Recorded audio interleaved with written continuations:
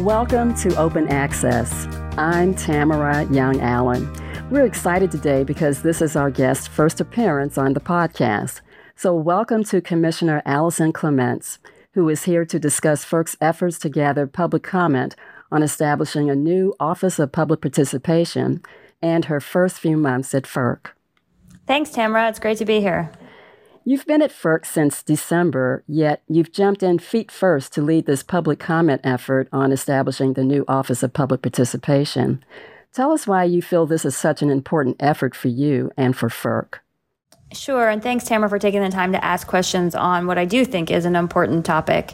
The Office of Public Participation is an office that Congress envisioned back in 1978 as part of revisions to the Federal Power Act that would assist members of the public in accessing some of the Commission's technical and oftentimes less than transparent proceedings. And several years ago, as a stakeholder, I worked with public interest organizations and actually signed on to a petition to advocate that the Commission go ahead and set up this office. And so it's really come full circle for me, and I'm honored that Chairman Glick has given me the opportunity to take a role leading on the initiative. And in my mind, the goal of the office is not to necessarily change the proceedings that exist at the Commission, but to provide an opportunity to have more voices heard in those proceedings in a way that makes the Commission's decision-making process stronger and more durable.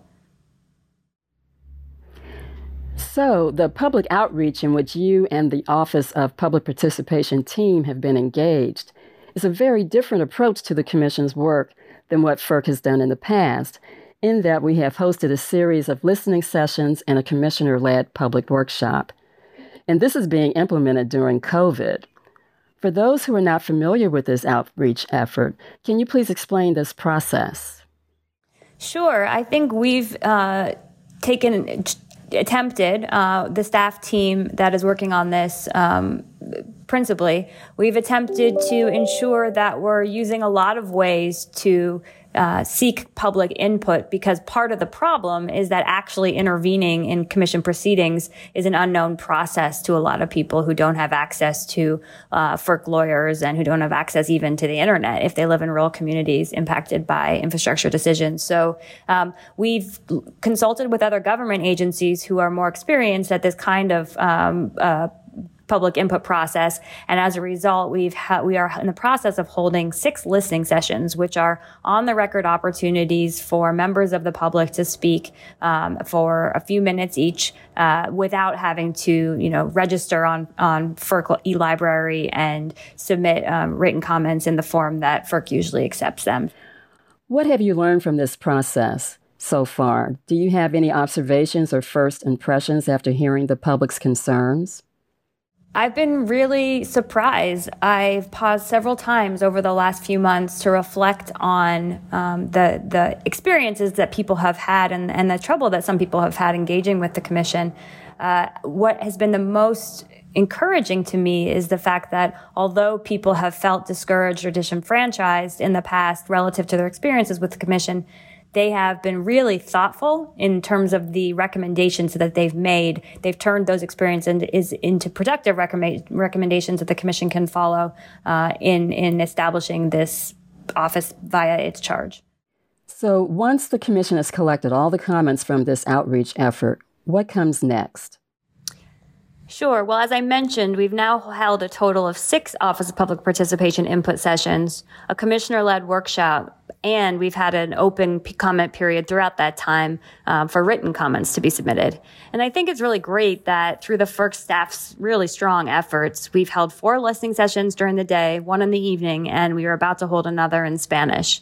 And we have this report now due by June 25th of this year to indicate the Commission's status and progress on the office. And certainly via all of those mechanisms for input, we now have a high volume of comments to process and to analyze in order to try and come up with the best plan to submit back to the Appropriations Committee. The public submitted really helpful feedback for us to consider, from small scale to bigger picture recommendations. And we're looking forward to really trying to support rural communities, landowners, and consumers where they are through this effort. And I'll also mention that coming next, related to the Office of Public Participation in some ways is, or at least complementary to, is the chairman's announcement in February of this year that the commission is going to be bringing on a new senior position focused on ensuring environmental justice and equity concerns are given full consideration. So there's a lot happening around issues related to public interaction with the agency, and we're certainly staying busy on that front. With the time we have left, let me switch gears a little bit. Again, you're new to the commission, having joined in December. As you know, we are still working remotely, so you haven't had the opportunity to work physically in your office and have face-to-face interaction with FERC staff. Working remotely has been strange enough for those of us who've been around FERC for a while. How has this experience been for you? It's been a really great experience so far. I'm honored to play the role of a commissioner along with the four other members of the FERC Commission. And I think since Chairman Glick was appointed in his new role, we've really hit the ground running. So there's been a lot going on, and that helps us to forget that we're not all together in person. You know, I think my daughters are really great young coworkers, but I'd really rather be in person with my team of impressive advisors and assistants. So hopefully we'll get that chance soon. Aside from the work you're doing on the Office of Public Participation, are there other things that you are particularly interested in pursuing during your time here at FERC? Sure. There's just so much going on in the world, and the role of the Commission is to ensure reliable and affordable electricity while all of this change is happening at a fast pace, including the increasing amount of natural disasters, wildfires, drought that we're worrying about as we come into this summer, as well as extreme weather events as we just experienced last month in Texas. So there's a lot going on, and that requires focus and priority on market design efficiency, to transmission system planning and cost allocation, to cybersecurity. And the Commission is already exploring a lot of these issues as I come on board, and I'm looking forward certainly to digging in deeper as we get going. Any surprises so far about FERC and or your experiences as a commissioner?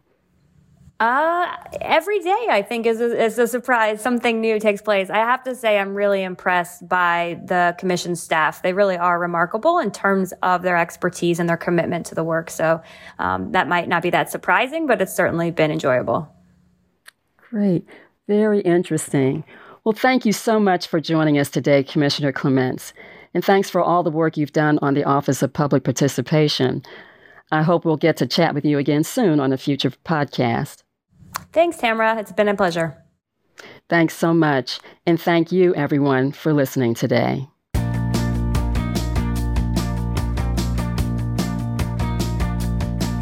FERC is an independent regulatory agency that oversees the interstate transmission of electricity, natural gas, and oil, reviews proposals to build interstate natural gas pipelines and liquefied natural gas terminals, and oversees the licensing of non-federal hydropower projects. FERC protects the reliability of the high-voltage interstate transmission system through mandatory reliability standards, and it monitors interstate energy markets to ensure that everyone in those markets is playing by the rules. Unless otherwise noted, the views expressed in these podcasts are personal views and do not necessarily express the views of individual commissioners or the Commission as a whole. The podcast is a production of the Federal Energy Regulatory Commission Office of External Affairs. We'll be updating our posts when we've got news, so be sure to check out our website, www.ferc.gov, and follow us on Facebook, Twitter, and LinkedIn to find out when our next podcast airs.